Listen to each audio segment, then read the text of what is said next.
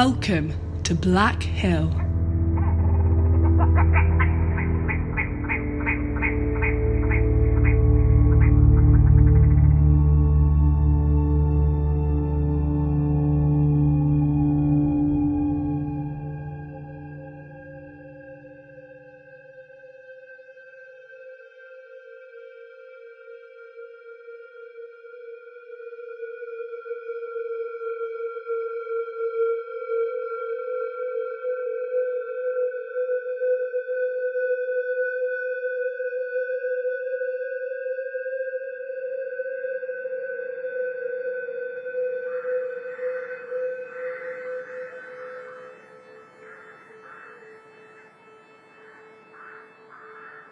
Upstairs in the lodge, he wrestles again with the old dilemma, how to recover the sound of a painting. This is more than the mere observing of the painting and a cataloguing of illustrated subjects and objects, water and nightbirds for Daubeny, birdsong and church bells for Constable, the lapping shores of Edvard Munch, the rushing steam of Turner. Where is the blaze of light and sound? Where the ache of longing? Where the timeless hanging air of an English summer, or the cooling night hour grip of death in the heart of France?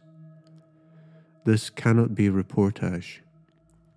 What is required is to locate the focus through which one can step into the painting, only to return at a later time with a sense of place, a sense of time.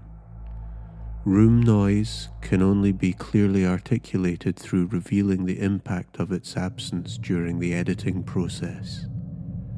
Like room noise, what he is after is much more subtle. He must cross the frontier and be guided by sound and music's place in time, the tool of measurement for our discontent.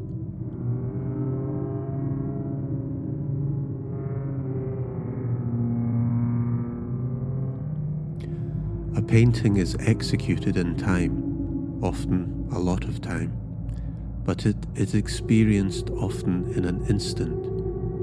An academic exercise yielded the information that the average time we spend looking at each painting in an exhibition is 7 seconds. Music similarly is composed and constructed in a lot of time, but can only be experienced through the medium of the time allocated by the composer to the edited work. He is perhaps contesting that if one is to spend any amount of time before a painting and is seeking in some way to enter the work and return with some captured artifact of memory alluding to its essence, then that looking, that study, that exposing of the interior will manifest as sound. Consider the subtle ferocity of the harvest mites.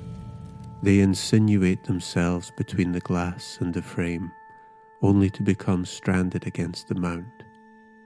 Look at the paintings in our country homes, white mounts peppered with the 1,000 bodies of harvest mites. Like one of these doomed flecks, he attempts to get into the work.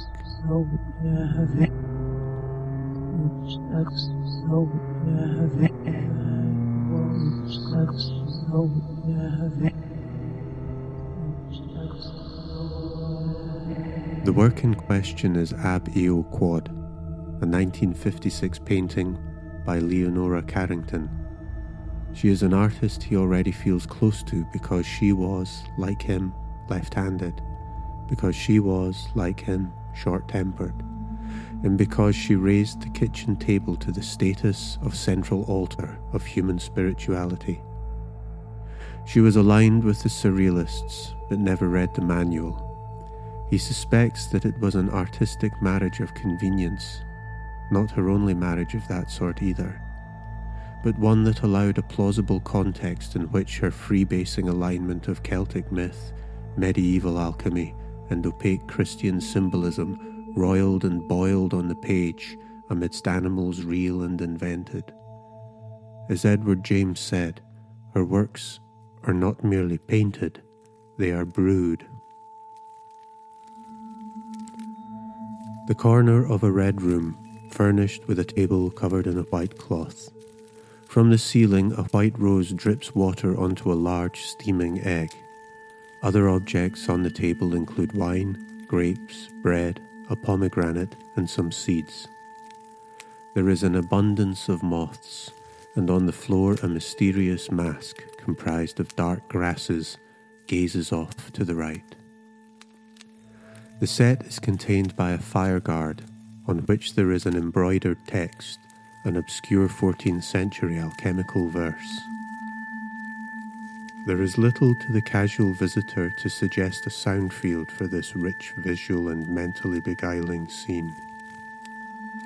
The unnerving flutter of wings, a rush of steam.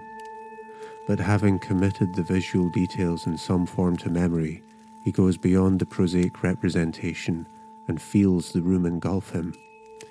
He becomes aware of the sound of blood and the crumpled strain of old machinery on the other side of the walls. Metal is being scraped, and the Mayans are piercing their tongues and genitals with obsidian blades and strings of rose thorns, opening portals to the underworld with their slippery, splashing blood. Under the tablecloth, 3 girls are singing in Spanish.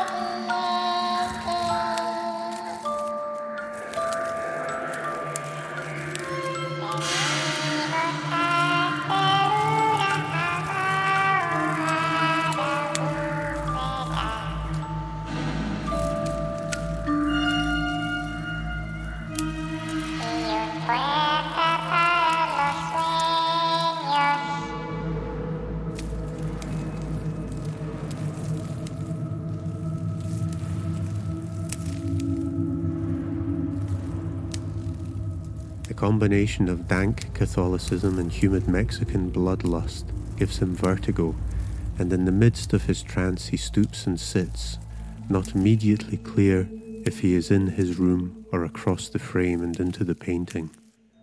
The room is warm. It has the musty contained air of a basement, and sound is curiously muffled, in the same way one finds landscapes diminished in resonance by fresh deep snow.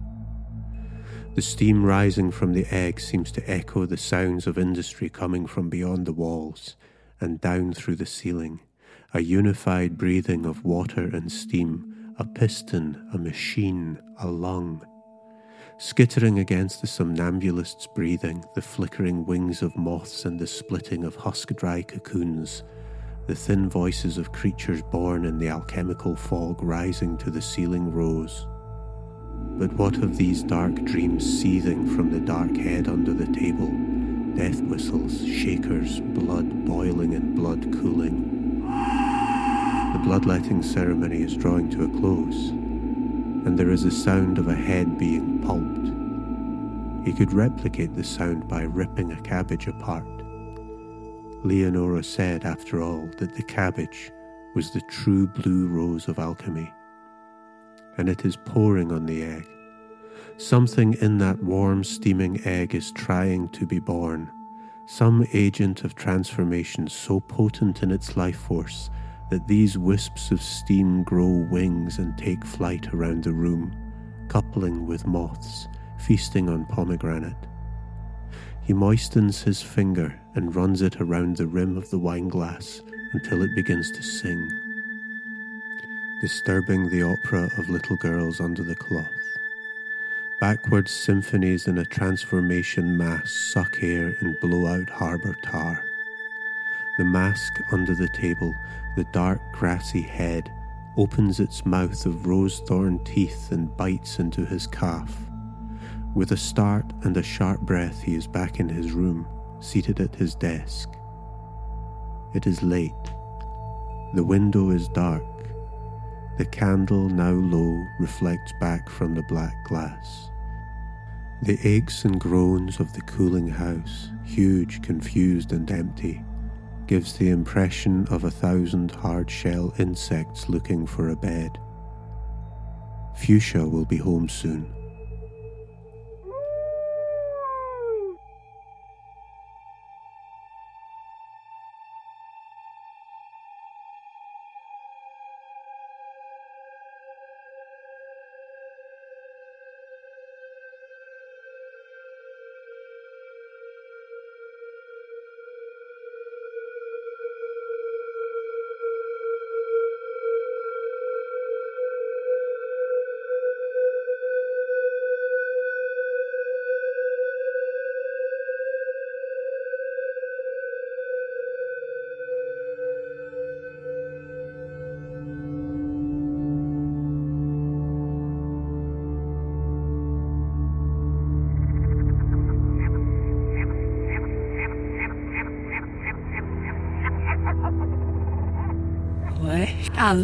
Almelo.